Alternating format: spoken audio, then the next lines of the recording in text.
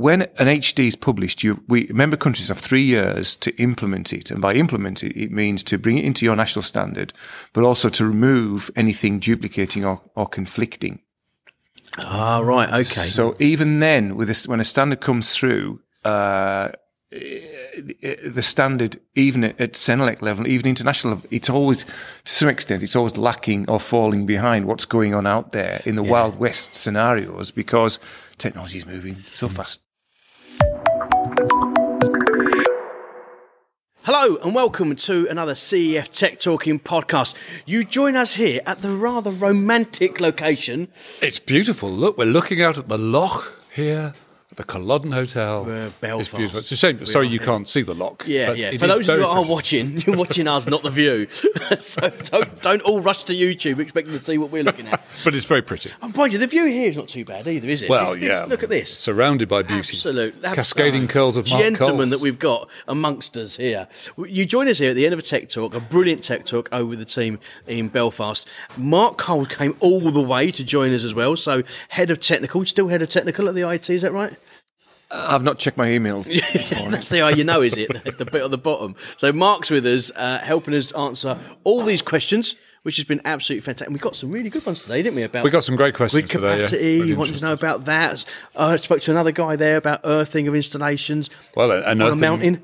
And he wants to earth a load of cabins on a mountain, and he can't even drive it in 200 mil. I think he was struggling with there. So we've got some problems. But talking about problems, we're looking at the code of practice now. The code of practice for EV, the IET's code of practice for EV, is the normative document to go to, Dave, isn't it? It's the one that everyone refers to. It is. It's got a really good. It's a good document, and we've promoted it a lot because it gives you a really good process of work as well.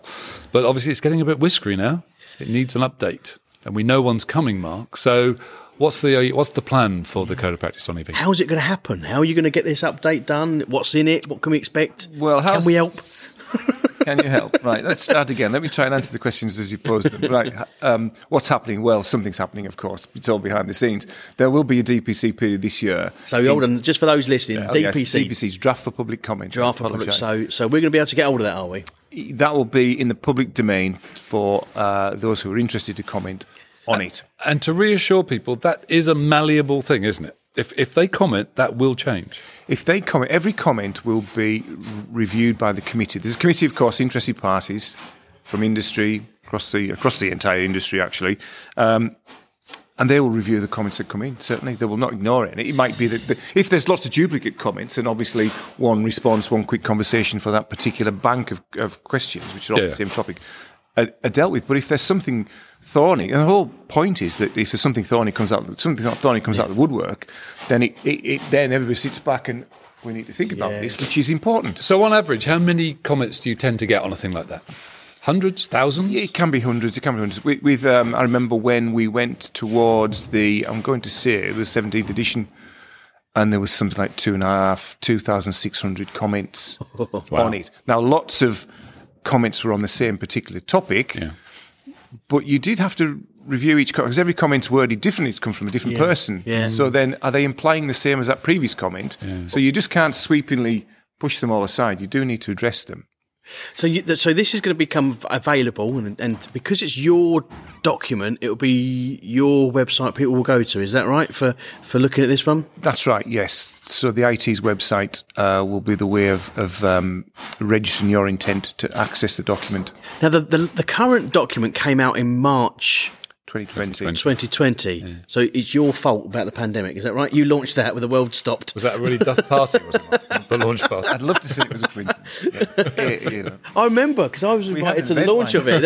Event, because we were going to go to central London, do the event, and then a couple of days earlier, Mark rang and said, doesn't look like it's going to happen. But I remember that happening, and since then, one thing I think we all are aware of doing these tech talks or being in the industry is how much the EV sector has changed.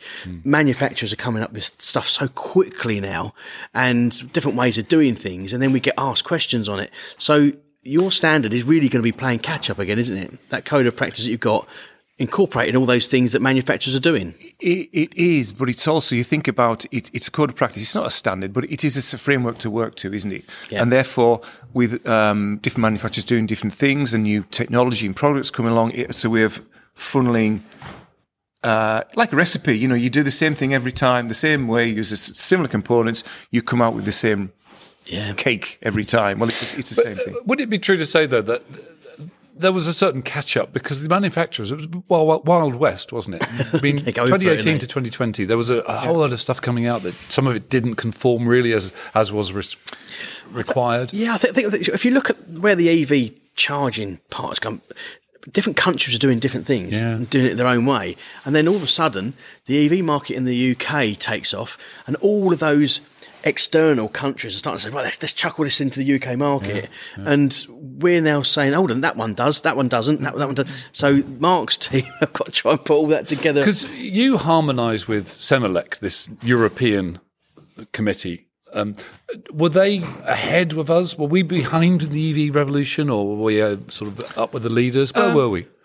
No, I mean, when a Senelec HD harmonised document, and if you look at about page 9 of BS 7671, you'll see a list of all the HDs on which BS 7671 is based. Right. You see the HD and you see the date of the HD. So, for instance, off the top of my head, I can remember the PV is 2016. We were touching on PV earlier. Yeah. With 722, with any of the HDs, when they're published, you have 3 years, because we're a member country of Senelec, and Senelec is a private organisation. It's not part of the EU. Yeah, because there are other countries there that are not part of the EU that contribute. But it's all about working to that standardisation, again, platform. Because we don't want to. All right, we went through Brexit, but we don't want to start and do things on our own, because there's a framework to work to, and there's products to BSENs or ENs. So when an HD is published, member countries have 3 years to implement it, and by implement it, it means to bring it into your national standard, but also to remove anything duplicating or conflicting. Ah, right, okay. So even then, when a standard comes through, the standard, even at Senelec level, even international level, it's always, to some extent, it's always lacking or falling behind what's going on out there in the Wild West scenarios, because technology is moving so fast. At a pace, yeah. So the EV stuff changes at the HD level, then it gets accepted within 3 years into BS 7671, and then your code of practice has to look at what the standard means and then look at what manufacturers do and bring it together. That's right. But the code of practice, because an HD is published, it effectively becomes a BS HD at that point. Oh, okay. Any organisation can look at the HD and implement that, even though 7671 hasn't got there yet. Got ya. Right, so it exists as BS HD. Yeah. An example of that. I didn't know that. Example of that is energy efficiency. When it was first published by IEC, and I can't remember the year, probably in the early 20-teens, off the top of my head. It was IEC 6036481 energy efficiency. Yeah. Now the IET put a publication together, book together, and published it before it had gone into 7671. And when it did go into 7671, it became, it was informative. It became the... Yeah, it sat as the annex, didn't it? In the annexes, yeah. So again, it's a framework to work to. So when these documents are published internationally or in Senelec, you can just adopt them, even though the national standard has not got there yet. So then, like I said, you've got the challenge then of... we all know standards do one thing, and then contractors do another. That's a bit hard. Not all the time, do they? But we know that that's what happens. Now, the code of practice, what I've found is it takes the very basics that is within 712, and then it adds flesh to the skeleton of the standard. So the code of practice really has got a lot more information in it than just you'd get by reading section 71 or 722. It's got very practical 722, not 712. That's PV. I'm getting me sevens mucked up. So from that point of view, the additional stuff that you get in there that comes from the manufacturers, that must be really tricky to get all them in a room, because they're not going to tell you what they're do, because they don't want other people knowing. No. But to get them all in a room to agree that yes, this is the way forward. That must be quite hard, Mark. Well, it isn't just the manufacturers, of course. It is practitioners too, but it's also those involved in standardisation internationally that are bringing in new concepts the concepts that are being discussed and bringing them in, and this is where we're going. We need to consider this because it's probably a real problem that has to be dealt with. And even though the standard discussing that particular issue, the standards committee discussing that issue, haven't got there yet, it's a problem that has been highlighted, and that group within this IET committee, for example, will discuss issues like that. So talking about problems that have to be dealt with, we've spent some time this morning talking about the problems of PME, losing the neutral, recirculating neutral currents. And there's a lot of reference in 722 and the indents about what you do when working with PME supplies. So what's your thinking about where that will all go?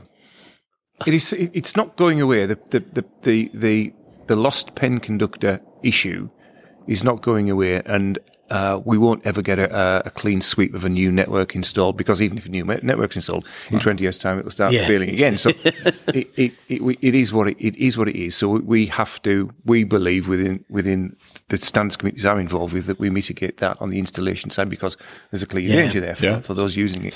So does the code of practice, can it jump ahead of Amendment 2 of the regs? Can it jump ahead of 722 and propose solutions that I think it does already. It does already suggest that if you're looking at an area where there's simultaneously exposed stuff, you do this or you do that. There's a flow chart in it that really helps you reduce the risks associated with those PME supplies.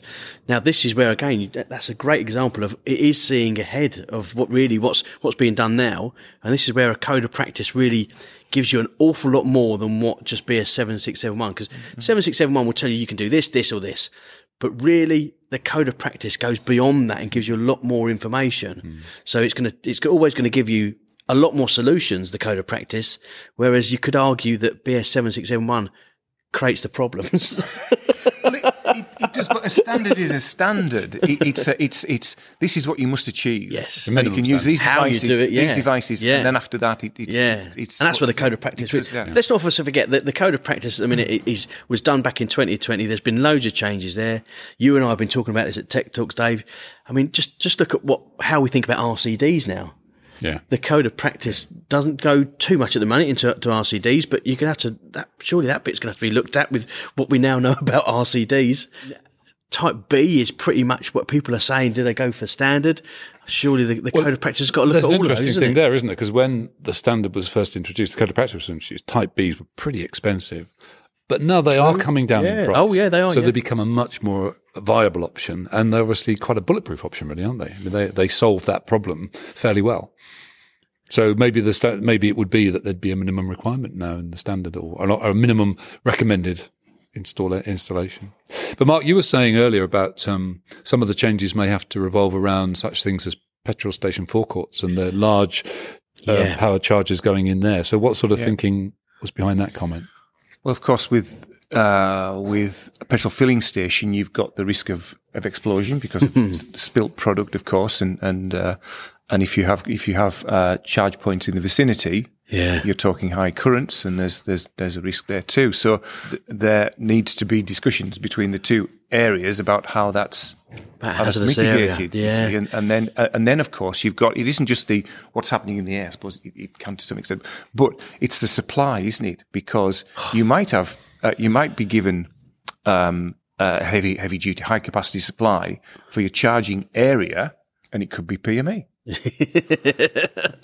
Or not. So you have to, because in close proximity to a hazardous area filling station, you've got to consider the earthing arrangements and you couldn't diversion and. Well, so we were lucky enough, Dave and I, to visit Proteus, and Proteus, for those who know, they're not just consumer units, single phase consumer units. Proteus do some really big engineering stuff. Serious stuff. We saw some massive projects going through the workshop there. Now, a lot of everything they were doing was around petrol forecourts being converted into charging forecourts. And those was all, as you mentioned there, open pen technology. That MAT-E technology is what they were incorporating into the installation to ensure that there were no problems. As you said, they're supplying it on PME. We're then telling them you can't take PME anywhere near it. And they had some fantastic solutions there. So the code of practice, again, that's probably one area we've got to see. These Open Pen or True Pen or Matty or whatever they're called, again, the code of practice has got to recognise these now, hasn't it? I don't think they were really around 2 years ago, were they? When this is what's happening. Yeah. This is what's happening. And more manufacturers are coming on board, and we've talked about in to today's event that different manufacturers have different functionality built into their products. Yeah, they do. And you look at one and look at another, which is going to be suitable for my application here. So, as again we've talked about, IET put a committee together to develop a specification to state how charge point equipment should behave when certain incidents happen. So voltages appear because of a lost pen conductor. Yeah. So the specification will say, when this happens, this must happen. Got ya. So therefore, if that specification, when published, if it's rolled out, every manufacturer takes it on, they can then put in their functionality, whatever they want to do, because people don't know, do I need an earth electrode with this charger? Do I not? Yeah. Is it just... we get the questions, don't we? So that's just a simple example of the differences out there and what needs to happen to make, because the contractor, the installer, just wants to go into one of your branches and say, I'll have this. You're right. I'm going to put it there. And that's all you really should be able to do, but it isn't as easy as that now. And that's the intention, that we've put a group of people across the industry to come up with that specification. And it's pretty imminently going to DPC. It's really not far off. I think it's final stages at the moment. So you've got another DPC coming out for that as well. So not only the DPC is going to be available for the actual code of practice, but a DPC probably not really for the installer though, is it? That DPC will probably be for the manufacturer. Is that right? Yes. Yeah, for those guys to ensure there's compliance there. So there's lots coming from you around the electric vehicle, which we totally expect, don't we? Really. If you want to know more about that document for public comment that is going to highlight all the potential changes, and it's true to say they are potential changes. Not all of them will make it. You may find some new ones come in after people do start to make comments. And we would encourage all of you to take the opportunity to make sure you do comment on anything that is available for you to do so. I know full well when it does come out, Mark, we'll be making a bit of noise about it. So expect in your inbox the opportunity to go to a link that will take you to those. And please, we'd encourage everyone, wouldn't we? I think just get involved, mix it all up a little bit. Make them read all the comments, and again, make sure the comments are nice. It can't just be "I hate RCD." No, it has to be a proper comment, a proper comment, some solution to an issue. Or, not everybody would have a solution to something, but at least a comment. Look, I'm faced with this. The publication is saying that. Yeah, it doesn't make sense. Yeah, and there's no proposal there, but at least it's a clear indication as to what's being faced. Yeah. Because again, I said earlier that I've been off the tools for countless years, and you lose touch with what's going on. And everybody in these committees isn't quite the same. They're very. Yeah. I don't have any hands-on installers that are involved with it. I don't blame them. I went on site the other day. It was filthy. You haven't moaned about anything for so much in a long time. I got covered, didn't I? And insulation as well. A day's hard work. Insulation. I was itching all over the place. I was. Well, thank you very much for listening to another CEF Tech Talking podcast. Mark, it's been fantastic for you to have us here. If you like what you're listening to or what you're seeing, please subscribe, share, and let everyone know about it. And we look forward to seeing you on another CEF Tech Talking podcast soon.